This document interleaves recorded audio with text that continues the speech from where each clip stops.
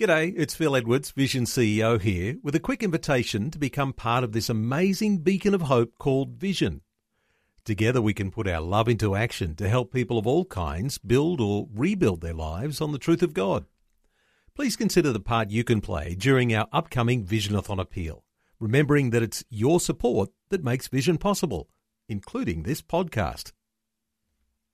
Life, culture, and current events from a biblical perspective. 2020 on Vision. We're setting our sights on understanding today Islamic terrorism and the idea that terrorism might be just the tip of a deeper religious battle for control. We might be on a bit of a theme here today, having chatted with Bill Muehlenberg just a little earlier, talking about that rainbow Big Brother idea and the psychological battle that's going on, the way that there are those who are trying to manipulate our thoughts, manipulate our behaviours for their own ends. Well, there is a psychological battle that's raging around the world, a battle for hearts and minds. And if you're wondering what religion has to do with the conflicts around the world, some discussion today around the power of religious propaganda and the harsh religious laws that enslave people.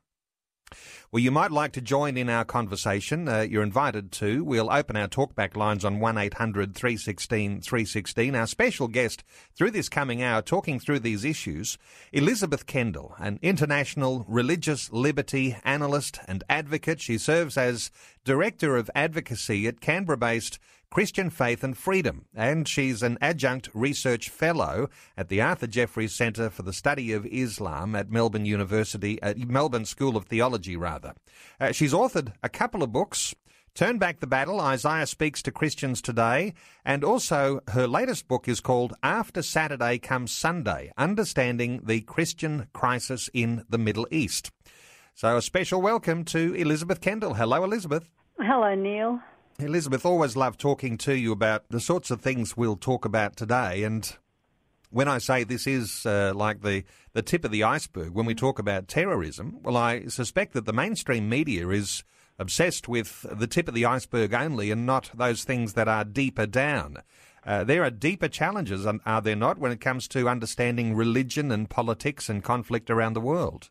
Oh, look, they're so deep. And I think one of the great problems that we have in media today is that not only the fact that it moves so fast, but so many people who are reporting media have no real understanding of the issues that they're dealing with. So they're being fed very carefully by people who have interests, and they grab what they're fed and they run with it, and they don't have the understanding to see the implications, and that maybe that they're being fed a lie, that they're being fed propaganda for the purpose of having people's interests fulfilled. And there's a real lack of discernment in much media today.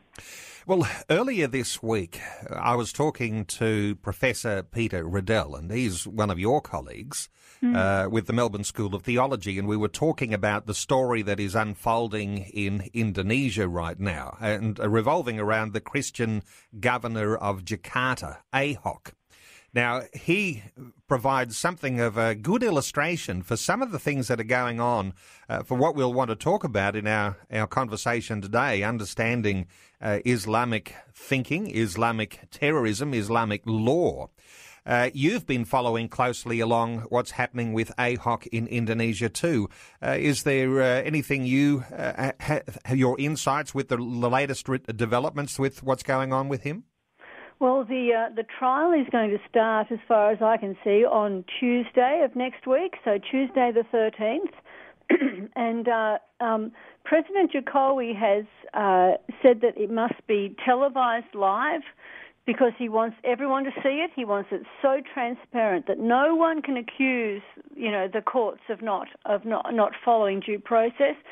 And he wants it to be over in 2 weeks. Now, whether he'll get it over in 2 weeks, I don't know, but it's going to be very interesting because to have it broadcast live, I mean, this is a platform like I don't think Indonesia has ever seen before, And no matter what happens, Indonesia will never be the same. This is a watershed moment for Indonesia. That's right. And when we talk about the rise of Islam, usually we're talking about the Middle East and North Africa. And yet, just to our north, Indonesia, the biggest nation by population of Muslims in the world, well, they are going through right now what could be the rise of something very significant by way of fundamentalist Islam. Is that the way you see things beginning to unfold to our north? Oh, absolutely. I mean, there have been a couple of Islamist protests against Ahok, condemning his blasphemy and condemning the government for not arresting him and imprisoning him immediately, because that's normally the procedure, not just in Pakistan, but in Indonesia as well. So they've been protesting that. And on each case, the Islamists have managed to pull out about 200,000 fundamentalist Muslims. They have filled the streets and parks of Jakarta. They are unprecedented in their size and scope. There have been two protests by people, demonstrating in favour of tolerance and a secular society and religious freedom. And those protests have managed to pull about 20,000 and 30,000. So they can't bring out the same sort of numbers. Now, the thing is that, Islam has been rising in these countries for some time, and even President Susilo Bambang Yudhoyono, he did a lot to advance Islam. He presented himself as a moderate, and I would say exactly the same way as General Musharraf did in Pakistan. He presented himself as a moderate, and very liberal, and yet at the same time, the Islamists held the balance of power in Parliament. Now, we in Australia understand what this means. If anyone understands it, I think we do, that there is no one as powerful as he who holds the balance of power, even if it's just one person. So you've got this little small group in Indonesia holds the balance of power, and right through Susilo Bambang Yudhoyono's rule, he was brokering deals with Islamists. It was Susilo Bambang Yudhoyono that brought in, well, they called them anti-pornography laws, but really they were Islamic laws, where women couldn't show their bare forearms or their ankles, or various laws against heresy that saw the Ahmadiyas bashed and persecuted and killed. During Yudhoyono's time, every single blasphemy case that came to the courts, every single one of them was found guilty and prosecuted. So he did a lot to advance Islam. None of this hasn't come from nowhere. The ground has been well and truly prepared for it. Now, if we talk about a transparent trial, and as you say, this is likely to start next week for Ahok, and it has to be transparent, doesn't it? And both sides will be wanting that transparency to go their way. Tell me about how this transparency gives a rise to the issues of Islam, perhaps that we've not seen before, and they might be shaking at the knees a little bit in Indonesia with what might happen because a transparent trial. Everybody, all eyes in Indonesia, perhaps all eyes in the world, will be on what's happening in Indonesia next week. Oh, I think it's absolutely huge. It is absolutely huge. Here you have a Christian governor, ethnic Chinese Christian, is going to be given the platform. And we're going to have to pray for this man, for Ahok, or for Basuki Purnama, his name is. But Ahok, I'm so glad he's got a nice short name that we can remember, nickname we can remember easily. We must pray for him because he is being given, and by God, I believe God is sovereign in this, he is being given a platform, not just to defend himself against the charge of blasphemy, but to really, I believe, witness to a superior way and to a better way, the way of freedom and the way of Christianity and the problems of Islam. Is going to drive the Islamists completely crazy. And if he's not convicted, they will riot. And I think that the flames of jihad will burst across Indonesia if he does not go to jail. But at the same time, he is going to have an opportunity during this trial, I think, to witness in a powerful way. And I think that another trend we will see is a further polarization of Muslims in Indonesia. I think there will be more Muslims being radicalized and more Muslims will apostatize. I think it's going to be very, very interesting. Well, let's get into some of the issues around why he might need to stand trial. And I agree, there's so many things to pick up out of what you're talking about. But let's get into this idea that there are even such things called blasphemy laws. Because I've read the sorts of things that he was now charged with, accused of, and didn't look too bad to me, but if you're a Muslim it might look a little bit different. What did he say, Elizabeth, and why has what he said been termed blasphemous? Well, basically, as soon as he was declared to be one of the contenders, so I think it was the 24th of September, Ahok was declared with two others, so it's a three-horse race for the governor of Jakarta when they go to the polls in February next year. As soon as that was declared, the fundamentalist clerics started preaching in the mosques immediately and speaking publicly against voting for a non-Muslim, because the Quran says in chapter 5, verse 51, that Muslims must not take non-Muslims as their leaders. Now, the word in Arabic is aliyah, which is often translated as allies or friends or guardians. And as Mark Dury, who's a linguist and an expert in Islam, notes, the Indonesian Quran, it's translated as leaders. And the reason it's translated as leaders is because that is the standard Islamic understanding. Muslims are not to vote for non-Muslims. They are not to elect non-Muslims as their leaders. So what Ahok did was, a couple of days later, on the 27th of September, he was speaking to a group of officials, and he sort of made light of it. And he was speaking in jest, and everyone was giggling, and he said, look, you don't have to vote for me if you've been lied to with, Quran, Surah chapter 5, verse 51. You don't have to vote for me. You don't have to vote for Ahok. And the fact that he said, you've been lied to with this verse, immediately set, all the bristles on all the clerics, stood up. Because what is he saying here? Is he saying the Quran is lying to us? Or is he saying that the clerics are lying by misquoting the Quran? He apologised, but the clerics are met, and the largest union of clerics in Indonesia agreed that he had committed blasphemy against the Quran and blasphemy against the clerics and should be tried for blasphemy.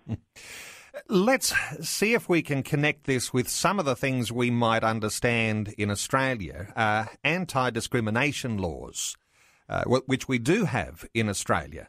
And which are under debate, and people talk about those anti-discrimination laws, 18C and D. But is there something similar to what is a blasphemy law? And we don't have a blasphemy law in Australia, but they're very similar, aren't they? And they can actually be used as weapons in the same way. Exactly, and this is something that Western leaders. This is something I need to write about soon. But Western leaders need to understand this. They say things like that all the time. How many times have you heard our politicians say, you don't have to go out and fight jihad just because you've been lied to with the Quran? And then they tell us what they believe the Quran says. No, they say the Quran says this, that, and the other. And every day when our politicians speak like this, they are committing blasphemy. And there are lots of reasons why they aren't accused of blasphemy. And as I said, that's something I need to write about. But yes, the thing with the West is the weapons aren't in place. So there isn't a blasphemy law that the Islamists can pick up and wield against our political leaders when they make the same sort of statements. They could use 18C and say that their feelings were offended, but it's a lot more risky. Or they could suggest they've been vilified. If they're in Victoria, we have an anti-vilification law.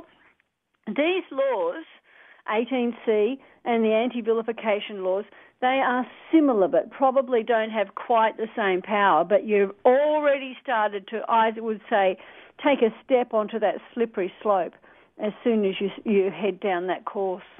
Now, he is likely, we're talking Ahok, likely to be jailed, because I think you mentioned a little earlier in our conversation that when they've had these blasphemy charges in Indonesia of recent times, in fact, there's only like 1 or 2 people have ever got off without being jailed. So the likelihood is Ahok is going to be jailed. And of course, there would be ramifications for the whole community if he's not. How does that all work? Oh yes, I think it's going to be incredible. So now here are the statistics. There were 15 blasphemy cases tried between 1965 and 1998. So almost a 30-year period. 15 cases. One newspaper editor was acquitted. But in the 10 years of Susilo Bambang Yudhoyono, that's 2004 to 2014. There were 51 cases, so it has skyrocketed. And every single one was convicted, 100% conviction rate. So this is really going to be very difficult, I would say, to get Ahok off this charge. The lawyers, in fact, Ahok's looking quite nervous now. He was very convinced, he was very certain that he had not blasphemed, and there was no problem. There was not going to be an issue. It was all political. And when the police decided that, yes, there is a charge to face and sent it to trial, he realised things were more difficult, more troubling. Now, the police say that they were divided on their decision as to whether they should send it to trial or dismiss it. And because they were divided, they decided it should go to trial. So it's all going to be tested in open court, and the judge is going to have to wear it. And, yeah, there's a very good possibility that he could end up facing 5 years in prison. And regardless, I reckon there's a very good possibility that his life is in danger, especially if he's acquitted. I would say that he will need bodyguards for the rest of his life. A biblical perspective on life, culture, and current events. This is 2020 on Vision Christian Radio.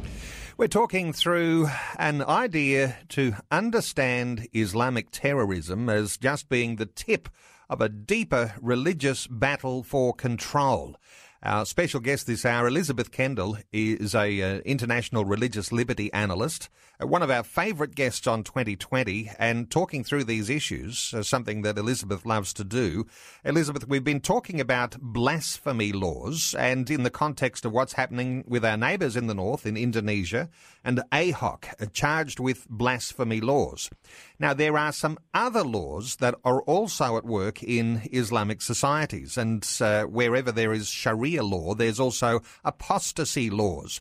What's the issue with apostasy laws and how they might be related to blasphemy laws? Well, both apostasy is the leaving of Islam. So an anti-apostasy law is a law that says you may not leave Islam. So no freedom whatsoever. Once you're in it, and if you're born into it, if your father's a Muslim, you're not allowed to leave. The penalty in most Islamic systems for apostasy or leaving Islam is death. For blasphemy, in most cases, it's the same. It's a capital offence in many situations. In Indonesia, it could give Ahok 5 years in jail, but Muslims, fundamentalist Muslims, will still believe that he deserves to die. So you've got these two laws, the law on blasphemy, the law on apostasy, and, they really are forms of terrorism. They keep people trapped into Islam in a state of terror. And, there's a famous a Muslim Brotherhood figure, Yusuf Qaradawi. He's actually the head of the International Union of Muslim Scholars, and a leading light in the global Muslim Brotherhood movement. And just a few years ago, in February 2013, he said on Egyptian television, he was defending the death for apostasy position, law, and he said, if Muslims had ever gotten rid of the punishment, that is death, for apostasy, Islam would not exist today. Now, what a sad admission. But basically, what this confirms is that Islam is so philosophically weak that it can only retain its adherents through terror by threatening them with death for apostasy and death for blasphemy. Wow. I mean, sometimes, and just reflecting back in a connection to a conversation just before we came on talking through this topic, Elizabeth talking about the rainbow laws, the Big Brother idea with Bill Muhlenberg, just in our conversation earlier, and drawing some connections between cult mind control and the idea that there is a controlling influence. If you don't obey the laws, then you will be put to death or excommunicated or whatever it might be. There is such a similarity with that sort of mind control element. And the idea that a religion like Islam has to have punishment of death for people who want to leave is a controlling influence, is it not? Oh, absolutely. And you know, in the West, of course, Muslims can't lock us up for blasphemy and they can't kill us for apostasy, although I think there have been some killings for apostasy and blasphemy, sort of underhanded killings in the West. But what they can do is they can call us very nasty names. They can call us Islamophobes and racists, and that's what they do, and it's very effective in the West. We don't like it at all. And of course that's exactly what the LGBTIQ, you know, the gay lobby does as well. They call us homophobes and bigots, and it all works the same way. I mean, we're not being threatened with death, we're not at risk of death, we're at risk of some really highly offensive names that we really don't like being called. And but they're used in exactly the same way. They're used to silence us and to make us think twice about having anything to say on either of these positions. We're taking calls on 1800 316 316. Let's take a call. I think it is Samoa from Sydney. Hello, welcome along. Hey, how are you? Very well. What are your thoughts on our conversation today? It's awesome. You know, I came to Australia from Samoa, New Zealand, back in 88. I didn't know anything about Muslim at all. Until I found a job, I walk in this job, I see a woman, they cover their head. And I asked one guy, what's a nun doing here? And they say, that's not a nun, it's Sunni or whatever, those their names. But at the moment, I'm a bus driver in Sydney. There were a couple of Lebanese came in the bus and started a conversation, and they told me the Bible is actually corrupt. And then I grabbed my Bible and I said, show me in the Bible where the Bible is corrupt. And then they look each other, they don't know what they're talking about. Mm. So what's happening, I have problem with these Muslim people, the Lebanese and all that. One job, I sacked from job to job after job, and I realized they are Muslim. They are all these people. And one of the jobs in Sydney, when I arrived from Melbourne in 93, and I found a job as cleaning a car, and one of the Lebanese Muslim working there, he become the guy, Aussie guy, that he doesn't know anything. He's not a churchman, but I'm a churchman. I'm a born-again Christian anyway. So I was just telling him, no way, one day I'll buy 2 dogs. I call one Muhammad and call other one Allah. And then they were angry and they went down. He disappeared and he come out with about 4 or 5 other Lebanese. I was ready to fight, but they walk away. Anyway. So, Mo, I'm going to have to cut you short because we're only a minute out from news. But a comment from Elizabeth Kendall on some of the things that Samoa might have been sharing there. Elizabeth, your thoughts very quickly. Yes, well, it's the standard Islamic understanding that the Bible is corrupt. right? The scriptures are corrupted. And that's why Muhammad had to come and give us a brand new revelation. And this whole theology is designed to explain the differences between the Quran and the Bible, which are absolutely insurmountable, the amount of differences, and to stop Muslims from wasting their time looking at the scriptures. So once again, it's a way of manipulating Muslims. Don't bother looking at the Bible. It's all corrupt anyway. But, yes, so that's just a standard Islamic line to keep Muslims out of the Bible. Okay, well, thank you so much for your call. We'll be taking more calls after the news, 1-800-316-316. Elizabeth Kendall is our guest. We're talking about issues to do with blasphemy and apostasy and mind control. Elizabeth Kendall, for 1,000 years, Islam was the dominant religious power in the world. But for various reasons, it went into decline and now in the world is relatively militarily powerless in the world. It becomes the little guy in a struggle against the big guys. And there's some terminology which many listeners might not be so familiar with, but the idea of what is called asymmetric conflict.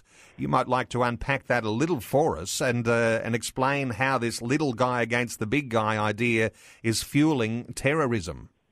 Yes, well, this is one of the keys to understanding the conflicts in the world today. If you don't understand asymmetric conflict, you will not understand virtually any of the conflicts in the world today. Now, an asymmetric conflict is one that's being fought between two unequal forces, one weak and one strong. Now, let me give you some examples, right? So in the last 50, 60 years, we've had the case of the Viet Cong, right? That's a weak band versus the United States Army, obviously strong. Afghan Mujahideen, weak, versus the Soviet Union, strong. The Bosnian Islamic secessionists in Bosnia, who are weak compared to the state of Yugoslavia. And you've got Muslim ethnic Albanian separatists in Kosovo, who are weak in comparison to the state of Serbia. You've got Muslim militias, who are weak compared to the state of Ivory Coast, and even most recently, you've got Islamic jihadists who are weak in comparison to the Libyan regime in Tripoli or the Syrian government. These are all weaker forces versus strong states.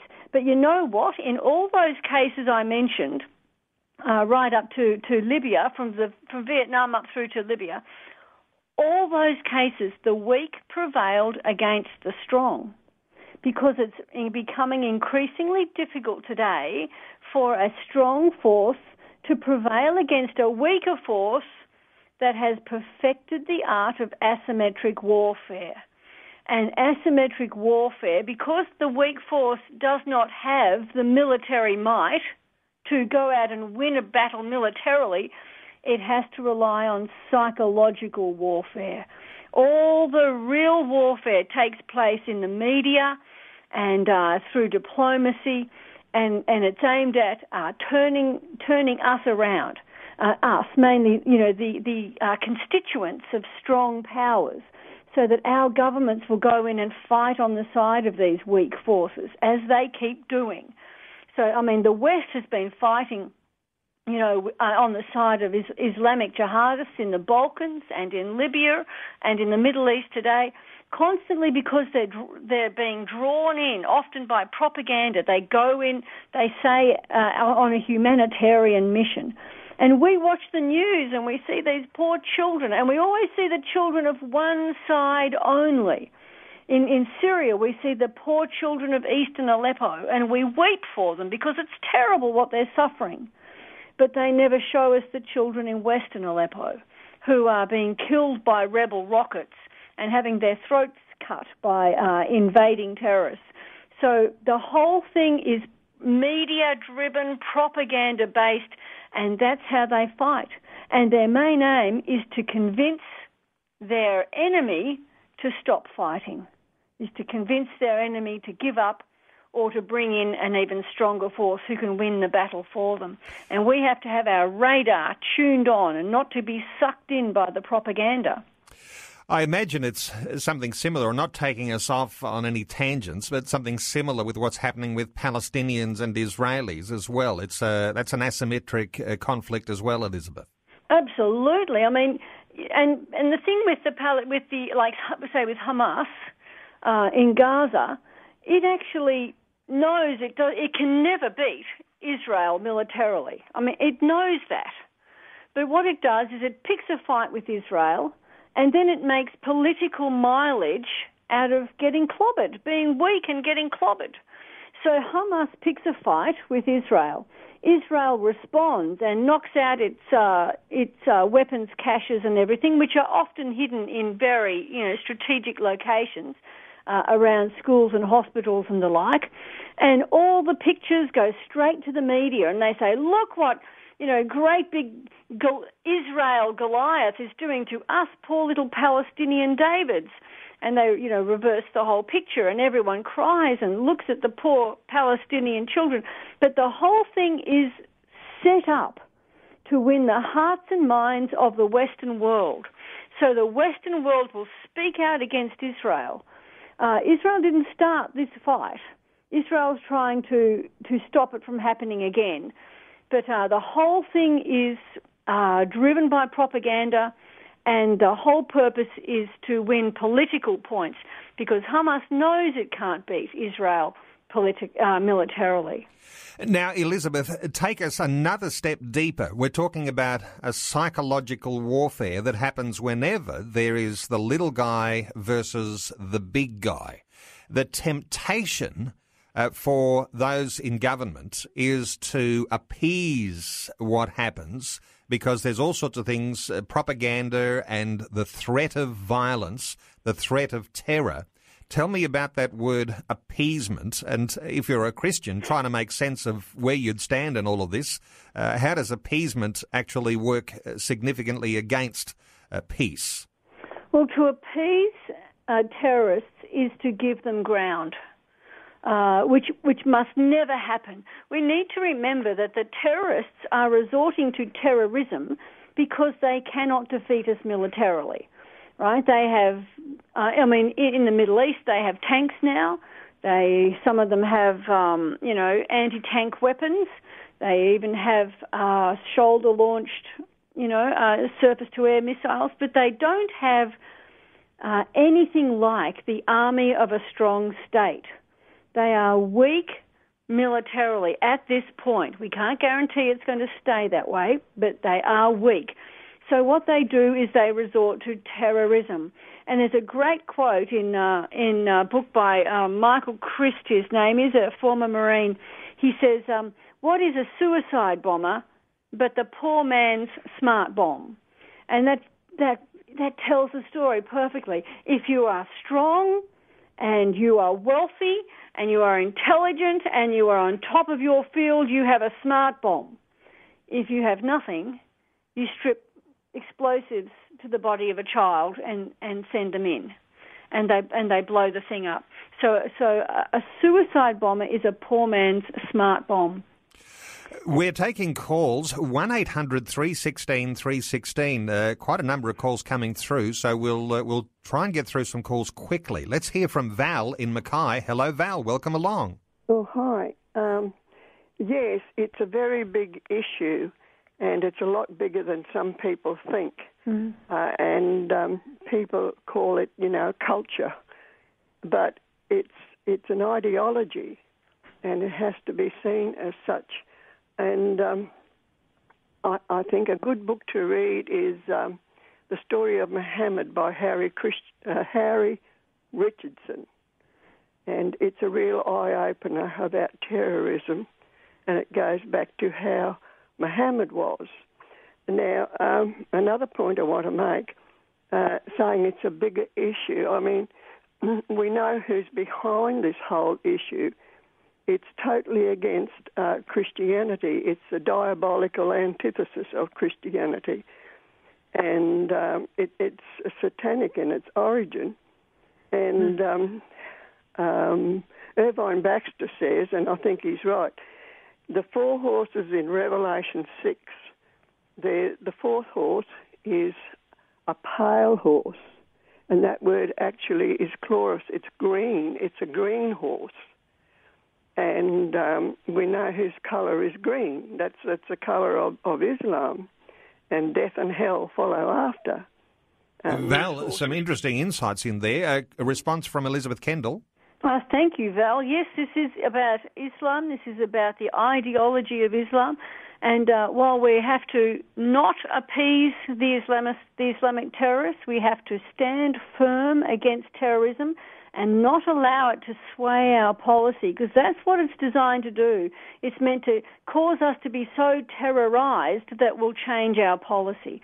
We have to stand firm and not appease, but at the same time we must deal with the ideology. If we fail to confront the ideology of Islam, if we fail to confront this philosophy that is so weak it has to use blasphemy and apostasy laws to keep its people, we're not going to get anywhere. We must do both at the same time. So thanks for bringing that up, Val. Thank you, Val from Mackay. Let's take a call from Graham in Tasmania. Hi, Graham. Hello. Graham, what are your thoughts? You know, the Bible is inspired word of God. It's prophecy, and we've got prophecy in process now. And one of the things is that the Muslims, Arabia has a caliphate now, which stretches right across Arabia. There's 34 countries. They are not going to go away. They're going to play a big force in the last days. And I'll go back to the Bible again. We are now being punished. God said, I'll send the worst of the Gentiles against you, because we are rejecting God outrightly, because we are not turning to God. He's sending these sufferings upon us, and it's not going to go away. We need to repent and turn to God, because all these things are in Scripture. Graham, some good thoughts in there. A response from Elizabeth Kendall. I agree with you. Absolutely. What we need more than anything in the world is for revival in the church, and for the church to start really being what she is supposed to be, a light to the nations and salt to the nations and yeast, and to really making a difference in this world. This is the whole... this is at the centre of everything in Scripture. We cannot be putting our trust in armies and in diplomacy and in politics and in the great projects of people like the Tower of Babel and things like that. Our faith must be in God. The church needs to repent and turn back to God, and our nations need to turn to God. And this is the task that's still ahead of us. Thank you so much to Graham from Tasmania. Let's take a call. Michael is in Sydney. Hello, Michael. Welcome along. Yes, thank you for receiving me. Yes, I'd like to understand the Muslim situation. I've got a friend that's a Muslim and he doesn't like them. But it's okay for them to get in planes and kill innocent people, including Muslims, and for them to go along because someone doesn't like the Quran, rape a few women that have nothing to do with it and just innocent. I think that the government has the right idea to send them back, and particularly in America, I reckon they send them back and let them fight amongst themselves. If a woman can't come into this country without that stupid veil on and walk as an Australian and be an Australian, don't come. If you can't be an Australian, don't come to this country, because this is a wonderful country. My people came from overseas, and we live in this country. We love this country, and you abide by the rules. And the Quran, kick it out. It's a rotten book, and it's a blasphemous book, and there's nothing to do with God. I'm a religious person. I'm a Catholic, but I'm born-again Christian, and I believe in God and the Father Almighty. And for them to blasphemize that, I think it's wrong. Let them go. Michael, back. some great thoughts in there, and one particular to draw attention to, and something that is obviously going to be quite a significant issue, and that is the burqa or the face coverings. And we're seeing in Germany now where the German Chancellor is now rising up and saying no burqas in Germany. And so that is a debate, and it's perhaps a sideline to our conversation today. But your comment, Elizabeth Kendall, in response to Michael.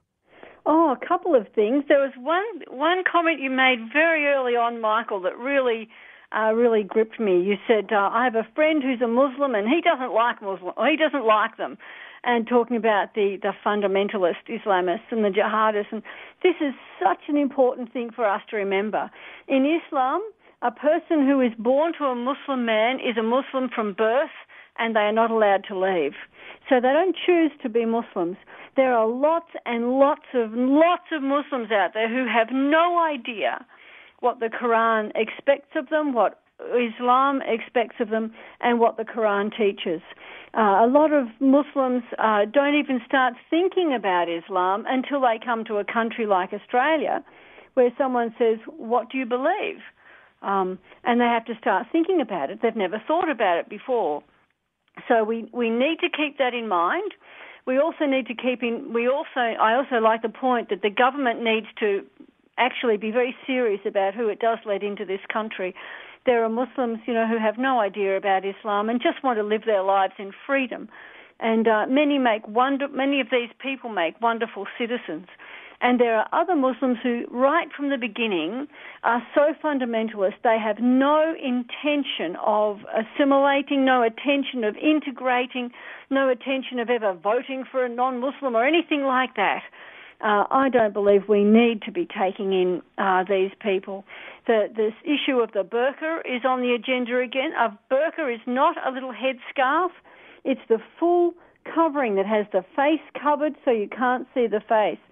And this is, I believe, a very offensive garment. It's a garment that says, I am the most fundamentalist of all Muslims, and I don't want you to speak to me. I don't want you to see me. I don't want you to lay your infidel eyes upon me.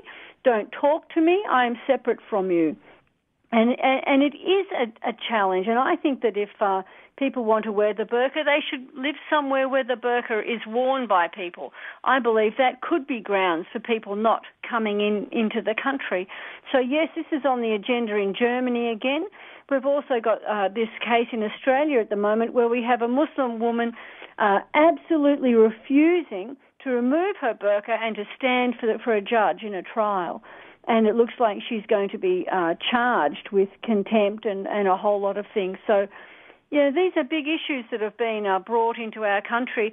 And I think that our immigration policy, we don't have to take in these problems. We have to deal with them because they're here, but we don't have to take them in. Okay, thank you so much for your insight today to our caller, Michael from Sydney. We've taken another call from an earlier caller, pardon me, who called back, Elizabeth, asking the question, who wrote the Quran? He wants an answer. Have you got a brief response to that question? Oh, not a brief one.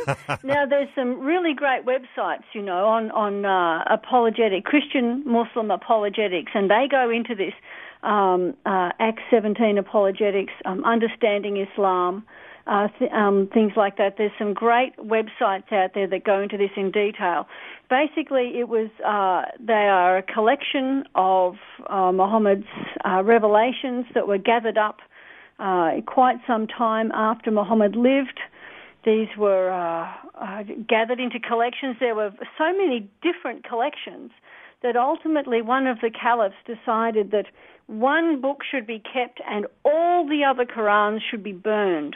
And they had the first ever Quran burning day. And they burned all the Qurans and they kept one and they decided that would be the Quran and all the copies would be made from there.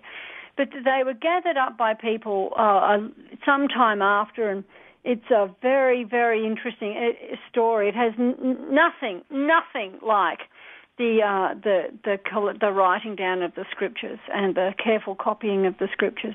It doesn't stand up to scrutiny, really. Elizabeth, running out of time, I don't want to miss the opportunity to talk about how we as Christian believers should respond in this psychological warfare that's going on, and psychological warfare doesn't restrict itself within geographical borders. It is at work here in Australia. We're Christian believers. How do we respond confronting the propaganda, the idea of ideologies that are so significant that they threaten our very freedoms? What are your thoughts on how Christians respond? There's only one way to deal with propaganda, and that is we must make ourselves into discerning individuals. And the way we do that is we read and we study and we become intelligent and we become informed. And so that, I've turned on the news. It doesn't happen quite so much now as it used to a few years ago, but you'd see on the news a Western journalist standing in front of a bushy-bearded jihadist wielding a knife and waving a black flag and shouting Allahu Akbar, and the journalist would be talking about, the rebels who are fighting for democracy and freedom in Syria. Well, anyone who understands what they're looking at, who understands Islam, who understands the history, they will know that that is rubbish. But the only way we are ever going to discern propaganda is to get ourselves informed in the first place. So we have to start reading. We have to start reading seriously and studying. And we need to be prayerfully discerning.